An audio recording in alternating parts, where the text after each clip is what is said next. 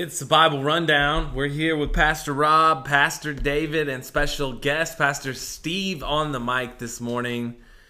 It's day 156, 2 Chronicles 23:24, and John 15. I am the branch. I'm the vine. You are the branches, David, not... You are the branch. I am the branch that is connected to the vine, hopefully. And not hopefully, but I am. Because Christ says it according to his word, and we trust the word of God. Mm-hmm. Therefore, we believe. Yes. Now, when we get to 2 Chronicles, we got these characters, Joash. We got the character, the high priest, and his son, Zechariah, Jehoida. Interesting characters, interesting storyline here. What do you see?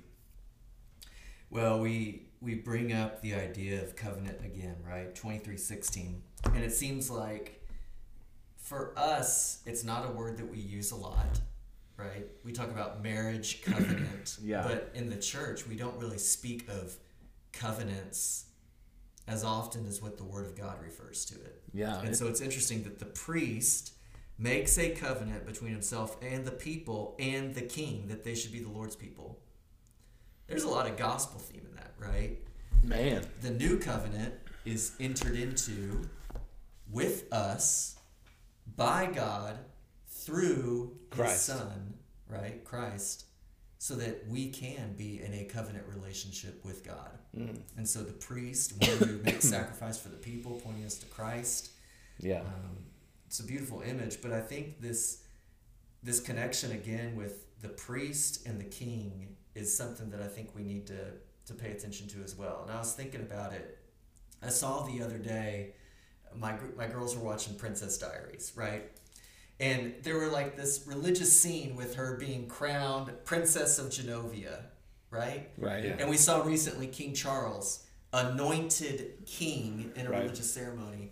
And for me, I think there's a big theme that we haven't really talked about, but all earthly authority is ultimately instituted by who and for whom? Right, God. by God, for and God. So it's critical for us to see that these priests are anointing a king to represent God's people because he is God's chosen man.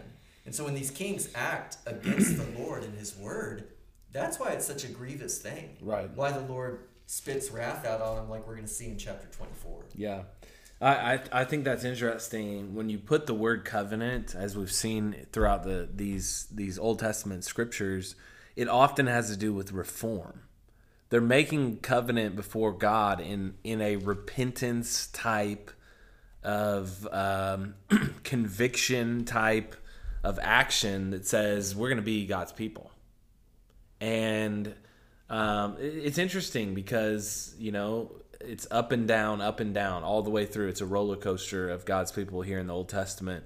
As they serve the Lord, they are God's people, and then they get away from serving the Lord. They forget the law. They forget all the commands, and now they have to have a covenant to come back to be God's people. It's interesting. Joash is 7 years old, and Jehoida actually kind of takes over in directing Israel back to the Lord. Atalia, she's a wicked woman, and she's executed here. But it's so interesting as Joash gets older that he forgets the ways of God and forgets what the Lord has done and all the things that have happened through Jehoiada and at an early age, what God has done. Well, look at verse 15 of chapter 24. Jehoiada lives to be 130 years old.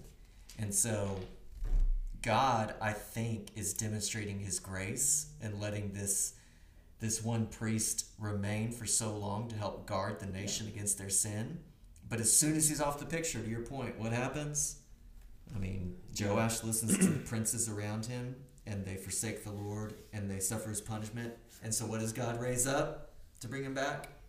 A new prophet, Zechariah. Yeah. The Spirit of God clothed Zechariah, the son of Jehoiada, the priest. I love that wording, right? Like The baptism of the Spirit is what Jesus uses. The clothing of the Spirit. I love the wording. You think about the Spirit of the living God is coming upon you and you are clothed in it. Yeah.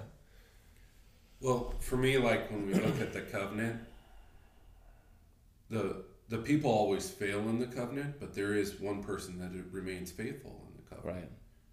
And that's God throughout all this. And when we point even to Christ, God is faithful to giving his son. So that process here, God's still being faithful because he sends him another prophet. Mm-hmm. God's being still faithful while we forget. And we forget the covenant. So we have to rely on God to remember the covenant. We have to rely on God. This is God's work more than it is us. Mm-hmm. And I think that's the one thing that God is faithful. He's the one that his steadfast love endures forever. Yeah. Not Steve, not Rob, not any of the prophets, not anybody. Right. Only through Jesus Christ, Christ's faithfulness, we can get that. But I think we're constantly reminded who is faithful here to the covenant that we make. Mm-hmm. We're like, hey, Lord, help us out. And we make a covenant with him. And he's like, all right, I will remain faithful to that covenant, even though you're not going to. And I think that reminds us of how awesome and great our God really is and how good he is. Yeah. I think it's interesting here at the end, David, we get to a point where Joash kills Zechariah, the high priest, and has him stoned. And it's interesting, the command of the king, they stoned him with stones in the court of the house of the Lord. And as he was dying, he said, may the Lord see and avenge. So there's a lot going on here. Number one, he's a martyr because he told them that, why do you break the commandments of the Lord so that you cannot prosper? Because the Lord has because you have forsaken the Lord, he has forsaken you. He gave them words that they did not want to hear, and they ended up stoning him. Much like Christ. But here, instead of saying, Father, forgive them, for they know not what they do, he says, may the Lord see and avenge. Mm-hmm. Is he right in saying that? Are we? Why does Christ say what he says versus Zechariah say what he says? What? It's interesting the difference here between Zechariah and Jesus Christ on the cross. Father, forgive them, for they know not what they do, and may the Lord see and avenge. The contrast. Yeah, but wouldn't you be the same? Sure. We all would, right? Because we don't see things through the view of a holy God. Right. And so I think Christ, we talked about this the other day, but when Jesus is described as John as knowing the hearts of men so he doesn't entrust himself to them. Right. He understands their hearts are spiritually blind. And so he can intercede for those that need interceding. I think what we shouldn't confuse is that there's not an appeal for mercy by Zechariah. Right. What is he dealing with here? He's dealing with God's chosen people that have forsaken his word and refused to repent and come back. So I think he's perfectly just in saying what he said, right? And he's entrusting it to who? God is the rightful judge. I think we get really hung up as Christians to think we should always just have this level of grace that always results in mercy. Mm-hmm. I think it's okay, right, for us to understand the righteousness of God, mm-hmm. that it's okay to appeal to his judgment on wickedness. Mm-hmm. Because if we get in this camp that we start to sympathize with wickedness, we're really losing sight of the holiness of God. Wickedness. And it's going to water down the gospel. Jehoshaphat had a problem with that. Yeah. It's going to water down the gospel in my own life because I no longer view David as the one that was depraved and needed a savior, right? Right. It's these other people need it. Sure. And so I think it's like, no, we appeal to the mercy of God because we see his judgment. I think Zechariah here is looking at his life and saying, Lord, I've been faithful to you. Like, avenge my blood, right? Like, bring back on these people the judgment you promised. And it's a tough tough balance, but I think we shouldn't think that his reaction was wrong, because what's interesting too, Jesus references Zechariah, right? Whom you murdered. Right. And so, in a sense, how does the Lord see and avenge? He gives him Christ.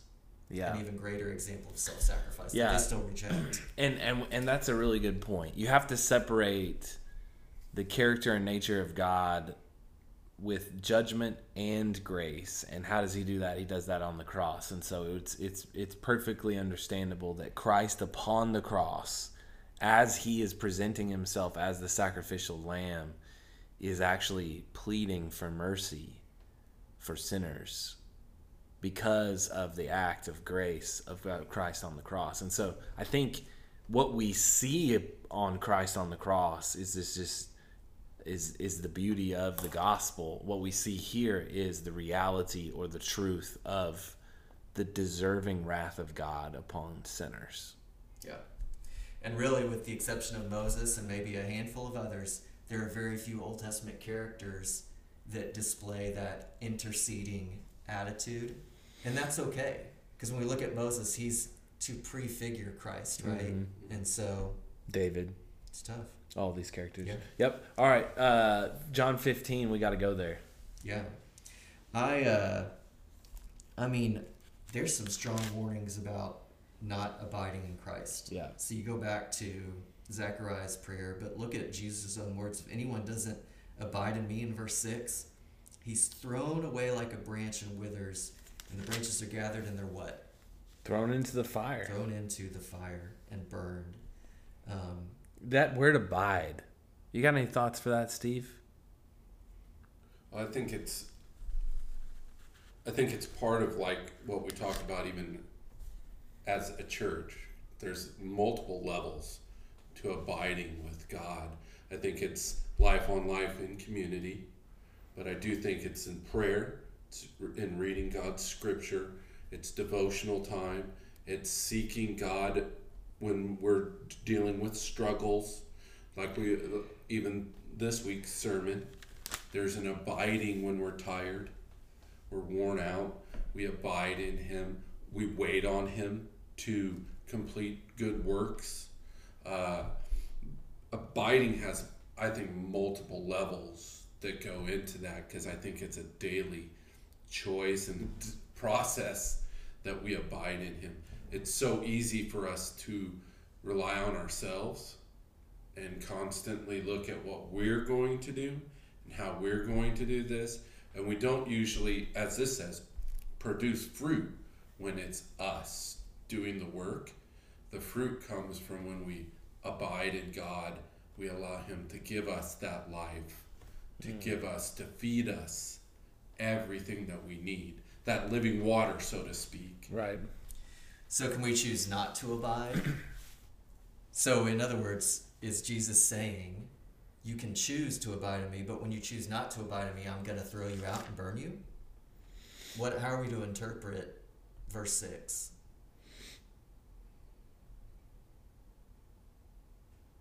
They are responsible, right? There's a responsibility of man, I think, that is given here, and we clearly see that in the scriptures. They're responsible for abiding in Christ. I am the vine, you are the branches. Whoever abides in me and I in him, he it is that bears much fruit.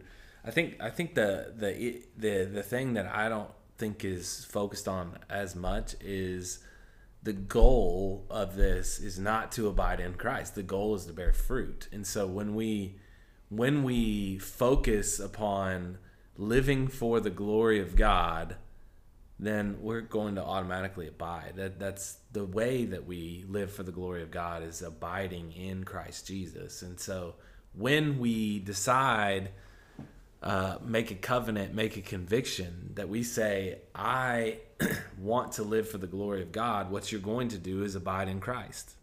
Is how it works. But if you're not connected to the vine,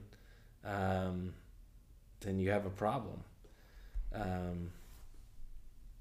So by this my Father is glorified, that you bear much fruit and prove to be my disciples. These are hard things to hear, but this is right. Like, if you are called by God as a child of God, you're going to respond to that gospel in walking the path of Christ and living for his glory. I mean, ultimately, you're saved to live for the glory of God. You're not saved to go to heaven. You're not saved so that you could have a fire insurance. You're saved for the glory of God.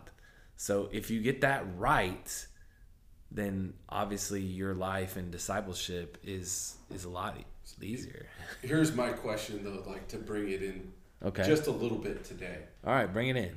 So, like, the American church is slowly dying. Is it because they're not abiding in the Lord? I think or is it because, like, we look at, like, internationally, it's growing. But I think one of the reasons why they're not abiding is they didn't lay the foundation of the gospel to begin with.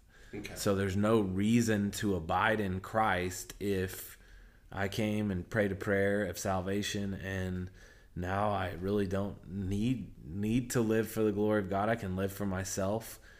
But when you're saved to live for the glory of God, then you want to abide in Christ. The gospel drives discipleship. The gospel drives growth in our life. And when that is the driving force for why we believe what we believe, is because we're so grateful and thankful for this God who has given us salvation, and we understand how he has done that, then all we can do is want and desire to live for the glory of God, and God gives us the power through his Spirit to do that.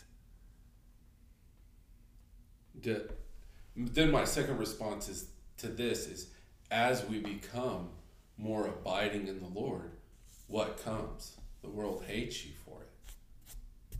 Like, this isn't a popularity contest where we're now going to have nothing but good feelings, good times, prosperity gospel, so to speak. It seems that the world becomes angry at you as you abide in the Lord. Yeah.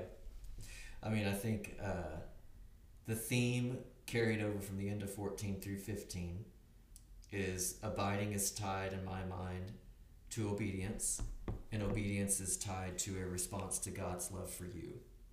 You want to obey God because you want to remain in God's love demonstrated for you in Christ. And so you'll do what Jesus commanded you to do. But I think where most people have been discipled in the past is you do things to get more of God's love. And I think we've switched it, right? And I think Jesus is warning against that with the branches. I don't think it's necessarily tied to anything other than, if you know my love and you abide in my love, you'll do what I command. But you're going to do it in response to my love for you. And it ties in with other earlier commands where Jesus says, yeah, you did these things in my name, but I never knew you. And so for us, it's this dire warning from Jesus, I think, that says, where it ends at the end, we need the helper. We need the Holy Spirit, who not only testifies that we are in Christ, but will also give us understanding of how we need to apply this in our life and teaching others the same. And so, yeah, I think the hatred of the world is derived from the fact that they don't know the love of God and they reject the love of God. It's not so much that they're rejecting us in what we do as Christians. Yeah. It's that, no, they never loved God in the first place. Yeah. And so their hatred is for God's love, which does require something of them, right? Yeah. Humility and repentance. Right. But all these things Jesus is showing us are done in love in response to his love for us. So why wouldn't we want to obey? It's a good word. Thanks, guys. We'll see you tomorrow.